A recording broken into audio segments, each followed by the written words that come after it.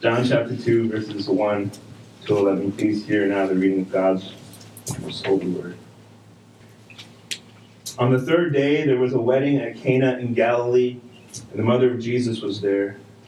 Jesus also was invited to the wedding with his disciples. When the wine ran out, the mother of Jesus said to him, "They have no wine." And Jesus said to her, "Woman, what does this have to do with me? My hour has not yet come." His mother said to the servants, "Do whatever he tells you." Now there were 6 stone water jars there for the Jewish rites of purification, each holding 20 or 30 gallons. Jesus said to the servants, "Fill the jars with water."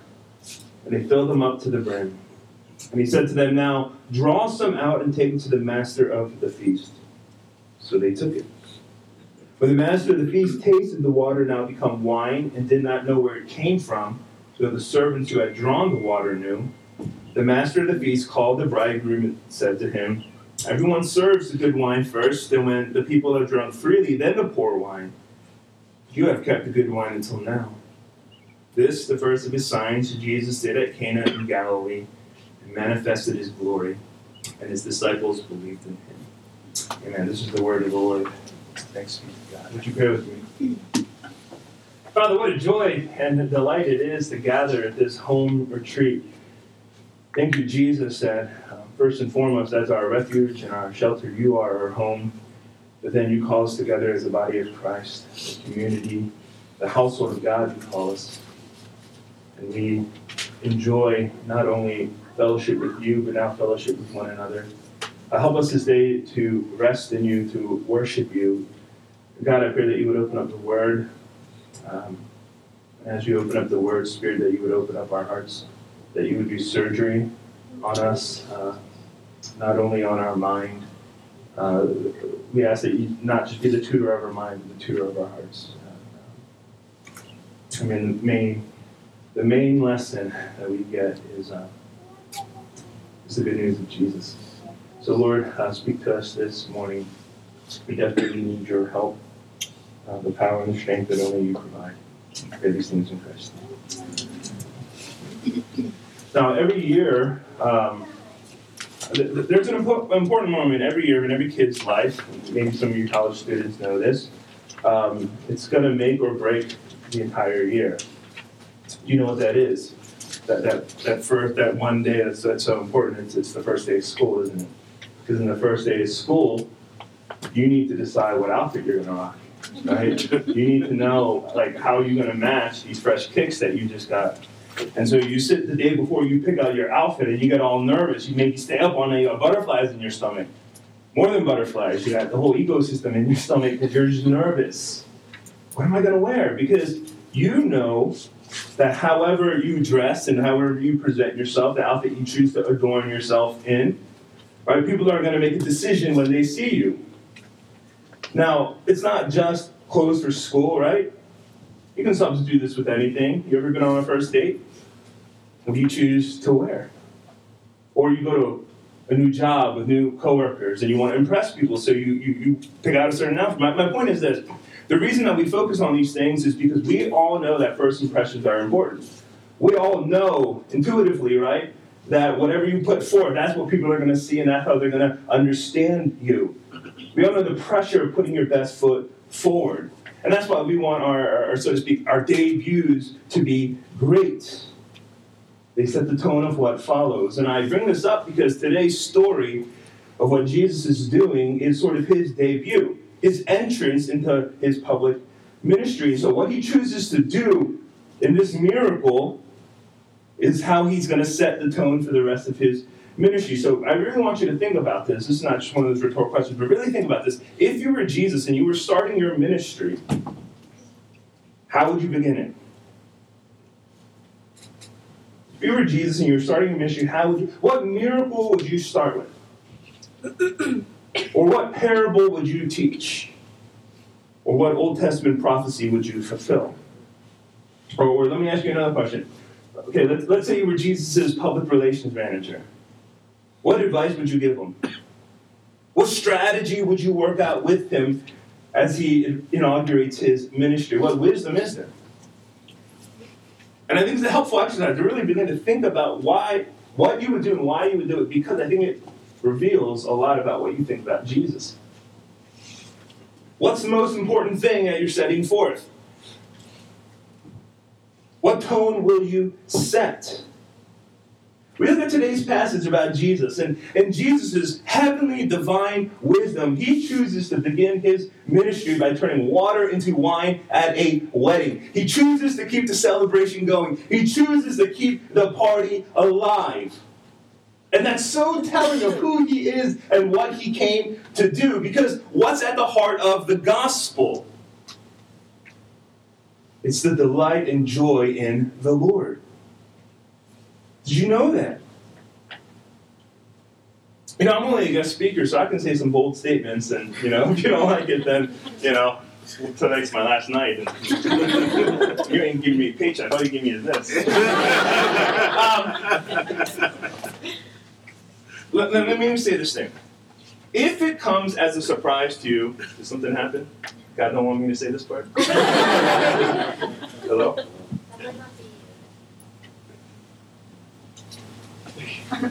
Sorry, we're having... Yeah, no. Should I just keep going? I'm loud enough, right? Yeah, I'm loud. All right, listen. If it comes as a surprise to you that Jesus would begin his ministry... Yo, you can't look at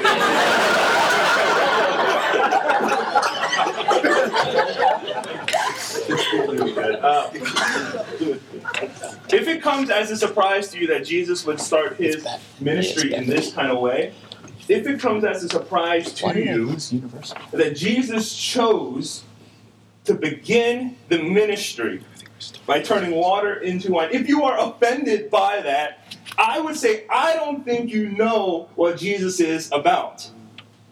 If you go, why wouldn't he focus on a necessary miracle? Healing somebody, restoring sight, forgiving sin. Why doesn't he start there? Why does he spend all this time on a luxury miracle? If that's what you're thinking, I would suggest or ask you to think, maybe you don't understand the heart of Christianity. If you don't read the story and you don't go, of course this is what he is doing, then I think you may have a lot of assumptions about Jesus, but not a lot of intimacy with him. But here's why. There are people in your life who you think you know well. Maybe you met in college, maybe you met at church, you know them for a little bit, but then they do something that surprises you. They do something that surprises you and you go, whoa, that's so unlike them. That's surprising. But the people who really know them, their friends, their family, go, what you mean? That's them. That's who they are. You see, I think a lot of people who think they know Jesus look at this miracle and go, oh, this is surprising. But those who know him, his friends, they look at this and they say, of course. Of course he would keep a party going. Of course he would keep the celebration alive. Of course he would be so concerned with joy. So my goal at the end of this sermon, by the end of this sermon, is that you understand the heart of Jesus in such a way that the next time you come across this passage, the next time you hear this passage preached, you go, yep, that's my Jesus. That's my Jesus. That sounds just like something he would do. So that's what I want to consider with you guys today, the theme of joy and exploring what that looks like. Joy as the heart of life with Christ. All right, so I'm going to do something a little bit different. I'm going to explain the text. I'm going to talk a little bit about the text, and then I'm going to give 3 applications. So not 3 points, but I'm going to explain it and I'm going to close with 3 things. All right, so let's begin. Keep your Bible open with me.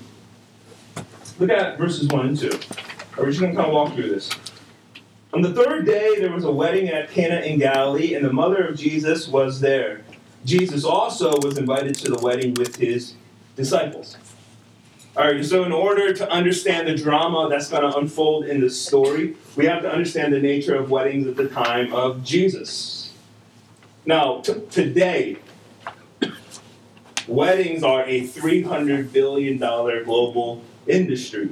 They're a big deal, rightly so. Because they're meant to celebrate these love commitments between to people, right? So on these big momentous occasions, you invite your family and friends, people who've walked with you, people who have impacted your life. You invite all these people. And in Jesus' time, the scale of weddings weren't smaller than they are today, but they were bigger. They were much bigger. So these grand feasts, they lasted up to 8 weeks, some up to a whole week, right? These people knew how to party. So when they had weddings, they invited the whole village, the whole town. And if you can believe it, there were no dry weddings at the time of Jesus' day.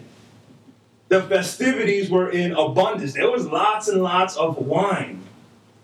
And I'm not talking about communion cup portion size wine. I'm not even talking glasses upon glasses. I'm talking bottles upon bottles, and as we'll soon see, gallons upon gallons.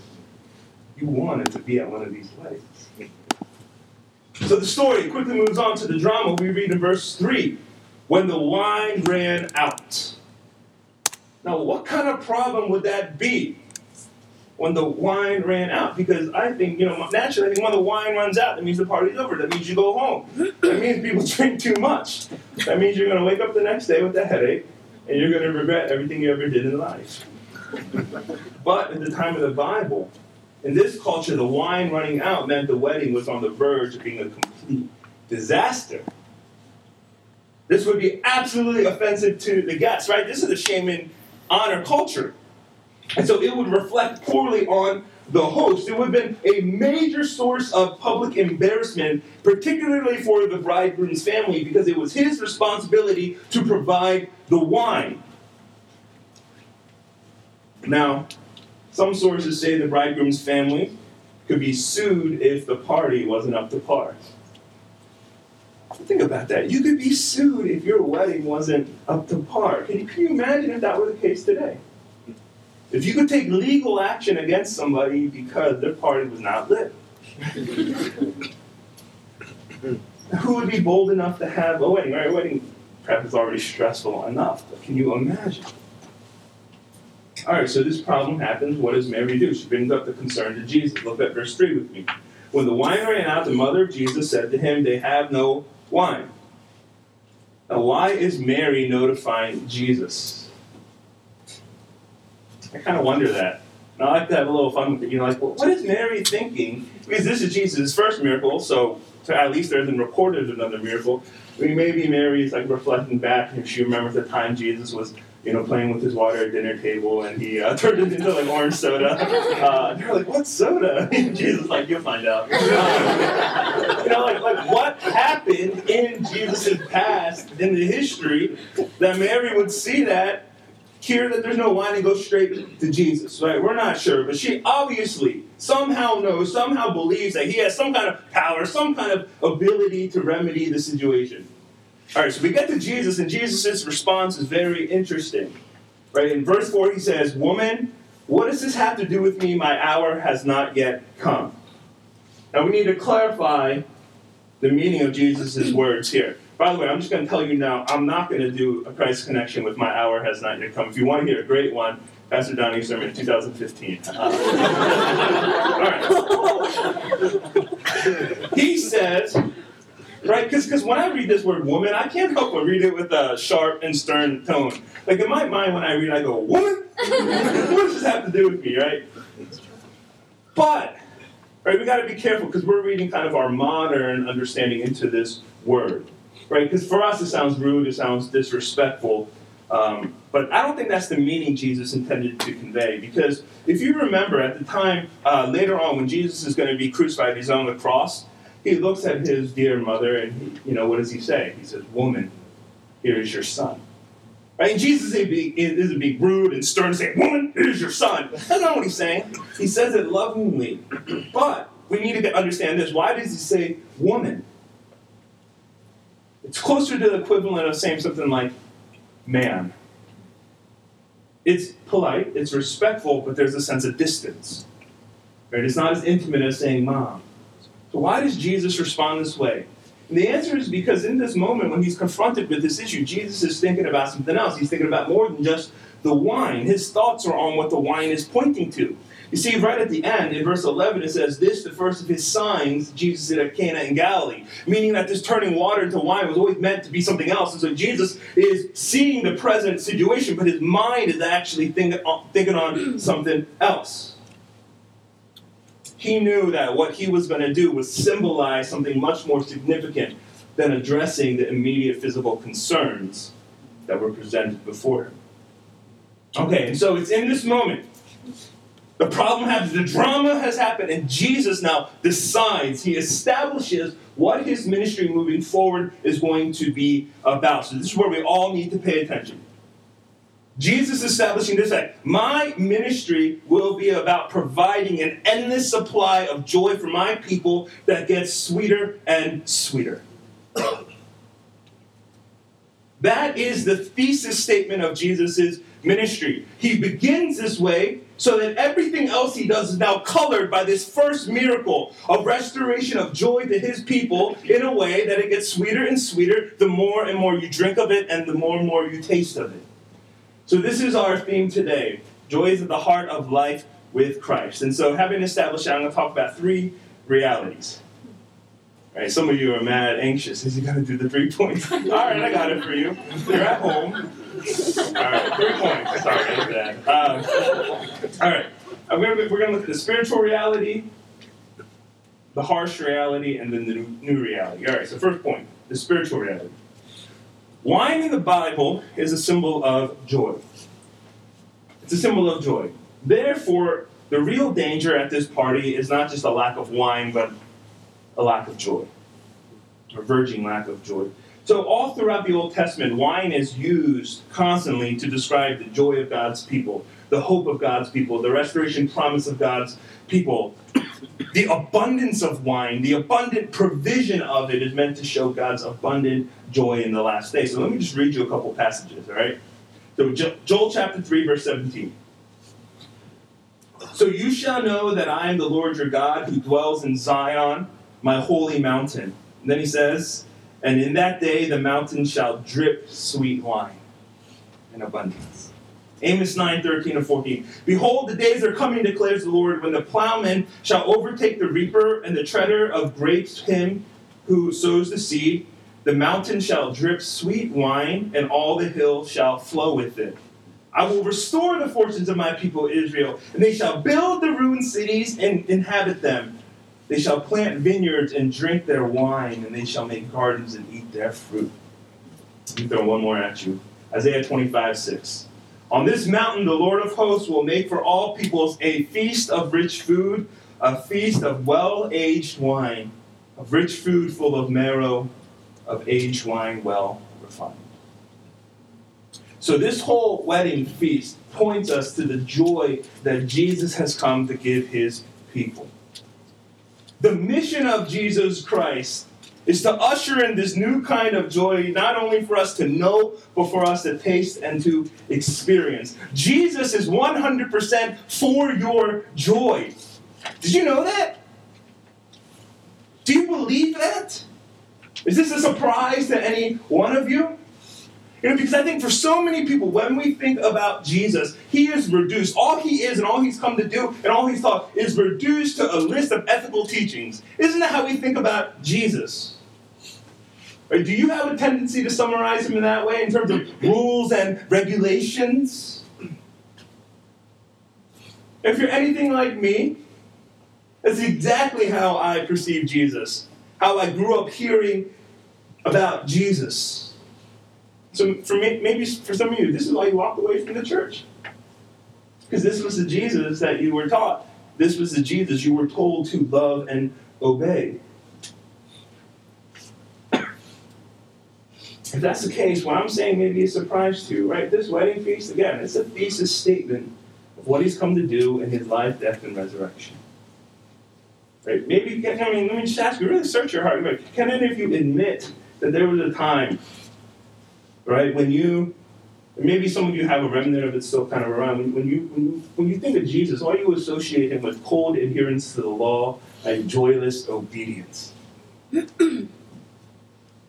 People think of Jesus sort of like, you guys know the Dementors, Harry Potter? And remember them?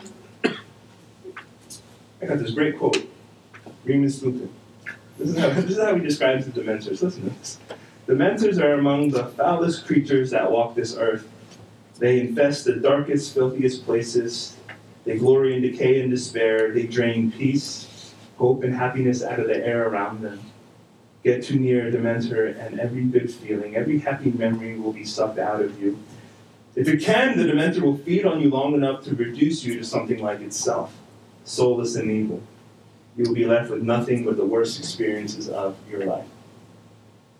And sadly, I think a lot of us have thought about Jesus and Christianity sort of like the Dementors. That they are there to suck joy out, that they're there to make you soulless, to rob you of every good and happy memory. You know, the thing is, maybe there have been people in your life, sadly other Christians who have been those kind of Dementors, who sucked the joy out of Christianity. And in fact, actually, maybe some of you may have been the Dementor. And sucking the joy out of Jesus. So here's the question we need to reflect on. Is the presence of Jesus in your life there to restore joy to the fullest and to keep the party going? Or is he stealing that joy from your life and shutting down the party? When Jesus shows up in your life, does he awaken joy or does he squash it? I think some of you don't yet know Jesus personally and savingly. You're hesitant to come to him for the first time. Maybe some of you grew up in the church, you went away. You're hesitant to come back because you've been force-fed a picture of Jesus as only this strict moral teacher and this sort of bad behavior police. Others of you think you know Jesus. You think you know him personally and savingly, but you are more acquaintances with him than you are friends. And so you're offended, you're taken aback that this miracle, man, is so luxurious, it's so unnecessary. If I could speak candidly, I think I know a lot of people who have, gone to church their whole lives. They're so familiar with Jesus, but they don't understand his heart. And I know that because they don't like this passage, right? Maybe this is some of you. Like, if you got an option to rewrite, if the Bible people came up to you and said, hey, would you like to rewrite the story? You would change the story, wouldn't you? And you would rewrite it. So Jesus, he shows up at the wedding unannounced because he's not invited. Because, he don't hang out with drinking people. You keep that out. All right, Jesus shows up. He sees everyone having fun, everyone enjoying themselves, and he's just getting more and more mad. Maybe you would have Jesus who gets a little offended at everyone having a little fun. And so what does he do? He doesn't do this miracle. He does the reverse miracle. People are drinking wine, and he turns that into water. And he says, go home. You'll have church tomorrow morning. And some of you would rewrite the story in that kind of way, because some of you actually think that this version of the story makes for a far better and more real representation of Jesus. But thank God that that's not who he is. Why does it matter? Why am I saying that it matters to set the context of all of Jesus' ministry in light of the joy he wants his people to have? Why am I saying that? It makes all the difference in the world. And one area is this. If Jesus comes and he establishes the very first thing he does as giving people joy, that means everything else he teaches, he commands, and he instructs is not, therefore, secondarily important, it's not unimportant, but it takes its meaning in the context of joy. So that when Jesus commands and he instructs and he expects obedience, he does this because he knows those things promote joy in your life, not that they are opposed to the joy in your life. Realizing that when Jesus commands a life of obedience and following him, it's not meant to shackle you and bind you, but it's actually meant to set you free. To truly enjoy who he is. Right, imagine you're going out to vacation with your family. And you're going to some place, and some of your friends have gone before. So you ask them, hey, what are the things you recommend we do? What are the things you recommend that we don't do? And you ask them, and the general consensus, you talk to like 5 families, and they all come back and they say, these things that all the tourist info tells you to go, don't go. That's not worth it. It's not worth your time. It looks appealing, it looks alluring, but it's actually awful. Right, so they all tell you don't go here, right? For whatever reason, it's too expensive, it's not worth it, it's overcrowded, whatever. By your friend telling you don't go to these certain places, would you feel like they are restricting you and they wanted you to have an awful vacation? Are they telling you, hey, no, don't go there, that's not worth it? Would you listen to that and say, man, I really got to go there now. It really must be good. No, you would know that if they are a loving and trusted friend, when they say don't go, they are actually working to maximize your joy. Don't waste your time there. Don't waste your money there. You want joy? Then don't go in this direction. You see, if we understand Jesus' first miracle is to set the tone of his ministry, that he wants joy for his people. Every command that he gives is not saying, I don't want you to have joy, but I want you to have joy in the fullest. And so obey, live in this way, follow these teachings. This is why it's important to understand the water to wine miracle is the first sign. It sets the tone of everything else he's going to do. All right, here's the second point. There's a harsh reality. So the water to wine miracle is a sign revealing Jesus not just as a powerful wonder worker. He could have used that. He could have raised somebody from the dead. He could have done a bunch of other things. But this particular sign is meant to reveal him as a true joy giver. Now, do you see how the wine that Jesus makes is contrasted with the wine that was previously served? So you got the wine of Jesus and you got the wine that's just kind of already there, the earthly wine, right? You got the joy of Jesus compared to the joy of this world. And what you see is the harsh reality that the wine that the world offers two things. One, it always runs out. And two, it serves the best first, and then it's got nothing else for you. Right, the first thing, right? Verse 3, right? The wine of this world runs out. It doesn't last forever. What does this mean? It means no wine or no joy that's offered to you from the world will last you beyond this life, and oftentimes it won't even last you the length of this life. The world promises us joy, and if we're honest, that joy, it really is good. Right? Let's not be naive. Right? Sometimes Christians are accused of being naive, that the glass is almost empty, and Christianity says, oh, you need to see it as full. No. Let's call it is what it is. A spade is a spade. Right? The joys of this world, they are good. I don't know why I said it like that. They are good. I mean, who here would say that those joys are not enjoyable? Right? Of course they are. That's why we pursue them. So we, all the different sensations and pleasures of taste and smell and touch and sight, right? All the creaturely comforts, they really do bring us joy. So the point is that it's not somehow trying to say they're not joyful. No, they're not. It's to understand how temporary they are, how fleeting they are. Like verse 3 says, one day they're going to run out. The party is always going to end. The festival is always going to end. Every romance is going to end. I think we all know this to be true. Deep down, innately, inside of us, we all know that the treasure is the wine of this world is going to run out, which is why we cling so much to hold on to them, right? But some of you are like, why do you work so hard? You work hard so that you have the money so you can go out and enjoy life, right? You can experience all the immediate satisfactions and you want it now. And then others of you are different. Some of you are like, why do you save so hard? Why do you work so hard to save? Because you want that security of knowing the future. You can have these joys. You can access these joys. And some of you are like, why do you live so lavishly? Why do you party so hard? Right? Because you're not sure what the future entails. And so while you have the opportunity now, you want to get as much earthly joy as possible. Why do some of you fall in love so easily? Right? Because that person who's presenting themselves in that feeling of being loved, that romance, right? You're scared on the off chance that train will never come back, so you latch on to every single guy, every single girl that presents itself. We all deeply know that the wine of this world, the joy of this world, will flee. Now, others of you have experienced that. You've experienced the fleeting nature of earthly joys and pleasures. And maybe that's why you wrestle with bitterness or hurt. Maybe that's why you feel defeated, because you've lived long enough or you've experienced enough where you were at the wedding when the wine ran out. Now, you got into the bottom of the barrel.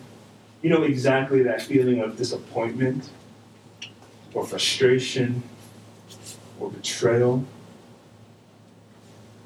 And it happens in a lot of ways. Losing a job, a failed romance, rejection from a college, a promotion, whatever it is. You've seen the wine run out. That's the harsh reality that we need to face. But of course, the gospel comes along and it tells us, right, that the wine Jesus provides, that he supplies in great abundance. Verse 6 tells us he turned 6 stone water jars holding 20 to 30 gallons. That's 120 to 180 gallons of wine. That's more than enough. And it's really interesting because sometimes the Bible works in very precise numbers. There's 153 fish. And here it says, I don't know, 20 to 30 gallons each. What's the point? The point is the precise number doesn't matter. It's just a lot. The point is that life in Jesus, joy in Jesus, will never run out because Jesus himself can't dry up. It's the infinite source of joy. And so you can drink from the streams of his goodness every day into eternity without the fear that you will ever be in want. Right, so that's the first harsh reality. Here's the second one. Whatever wine you're enjoying now, it's the best the world can offer. It won't get better than this. It will only get worse. Because the world serves you the best. Because that's all it can give. Right? Isn't that the custom that the master of the feast assumed in verse 9? Let's go back to it, right? So he calls the bridegroom over, says in verse 10, everyone serves the good wine first, then when people have drunk freely, then the poor wine, but you have kept the good wine until now. And I think you guys understand, right? When you're sober, you drink the good stuff, and then when you're too drunk to tell, then you drink the poor wine. Right? If you don't drink, you don't understand it. Maybe you've been a Korean, meat buffet, right? You go, your stomach is only this big. What do you eat first? You eat the good meat first, and then with whatever space you got left, then you eat that other stuff. The best wines offered first in this world. But when Jesus comes, he operates in a different way, right? Because it seems like things are getting better with Jesus. The wine is getting sweeter. See, because whereas the world's joys will only get worse and worse, and the quality only poorer and poorer, and going further downhill, life with Jesus, knowing him, only gets sweeter and sweeter as the days go by. The thing is, here's mine. The joy is offered in the world. You're only being offered joy that is another created thing. There's a limitation. Here's what I mean. Look, you can only get joy in this world in varying quantities, not in varying qualities. Because if you are a created thing, a created being, seeking joy in another created thing, sooner or later you're going to get to that edge and realize that there's nothing more.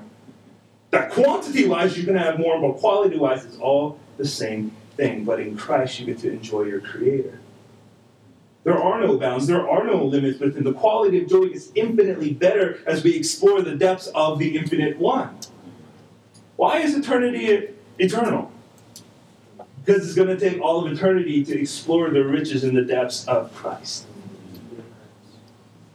His majesty, his perfection, his beauty, his grace, love, all of it, infinite, can never be explored enough. And we will spend that eternity with Christ when we drink of the wine he offers.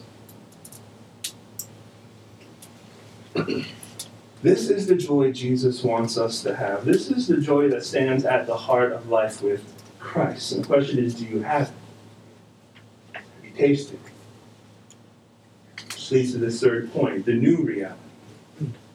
How does Jesus turn the water into the wine? How does Jesus offer the joy? Let's look at verses 6 and 7.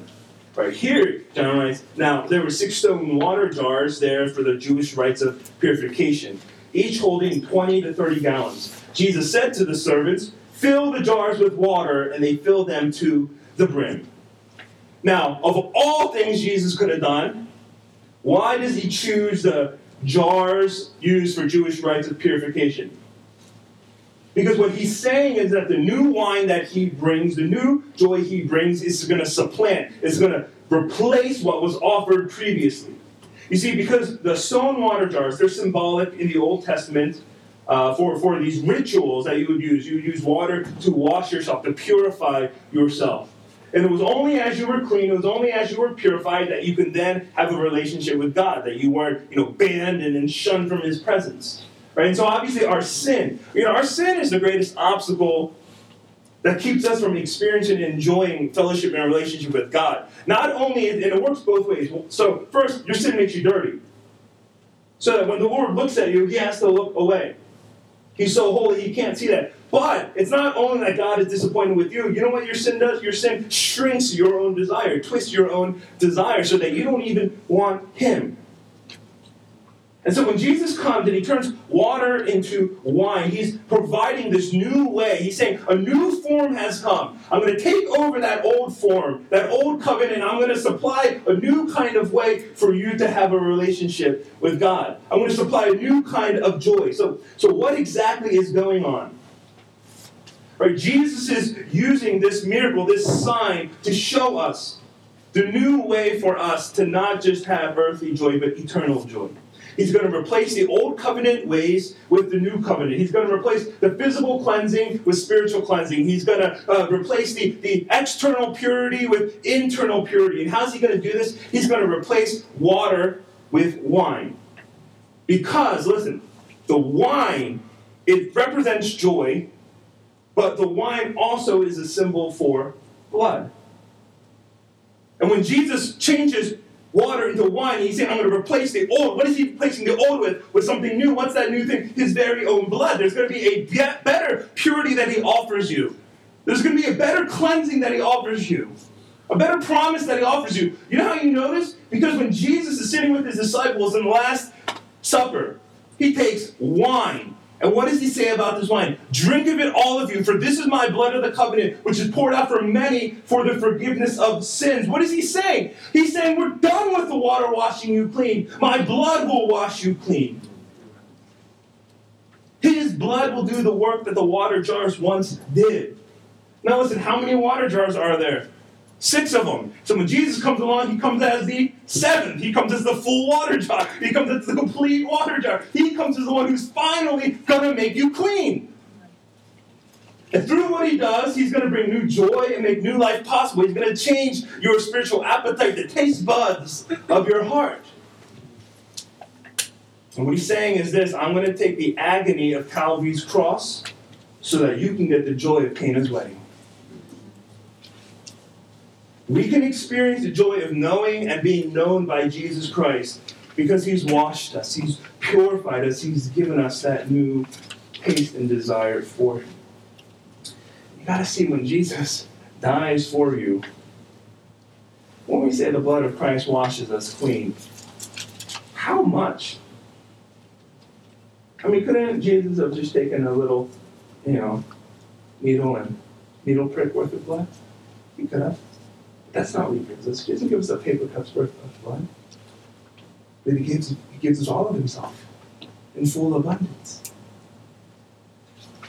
The blood of the Son of God is more precious, more costly, more expensive, more gracious than all the wine in the world.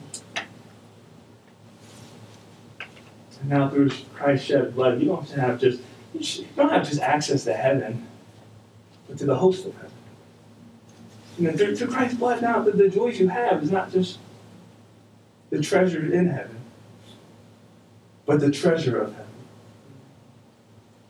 See, whatever earthen jar you're storing your joy in, it cannot give you the eternal joy Jesus wants to give you. Whatever Merlot you're sipping at cannot satisfy you like the majesty of the one who gave his life for you. The greatest joys does not come from Napa, but from Nazareth.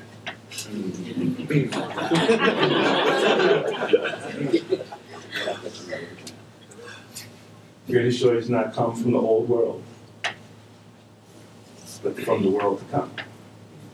It does not come from the new world, the new covenant in his love. When Jesus turns water into wine, when he replaces the old with the new, he is reversing that ancient curse that's been hanging over humanity since the dawn of time. And I'll close with this.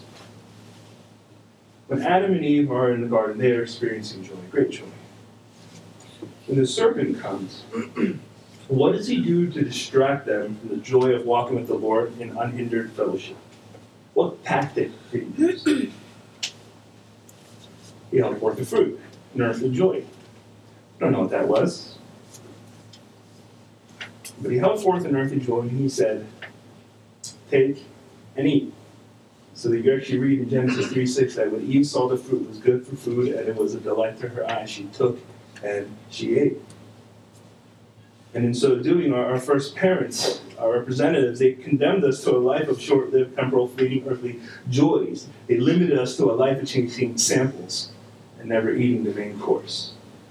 But then God, in his great love and compassion toward us, he sent us another representative, a better Adam. And when Jesus Christ came and he shed his blood and he gave up his life for you, he now turns to his people and he promises, he says, listen, Satan, I know what you offer, but let me offer something else. Take and eat. Take and eat what? My body and my blood. Take and eat the bread and the wine. Take and eat and feast on true joy. Because what Satan was tempting when he was saying take and eat was only earthly, but what Jesus is promising you is eternal. Why does Jesus do all this? Why did he die to get you joy? I don't know. But I'm glad I have it. You know, Jesus prays, he's so concerned about this. The night before his crucifixion, John 15, he says, he's praying this, right? He says, these things I have spoken to you that my joy may be in you and that your joy may be full. I don't know why he's so concerned about my joy, but he is.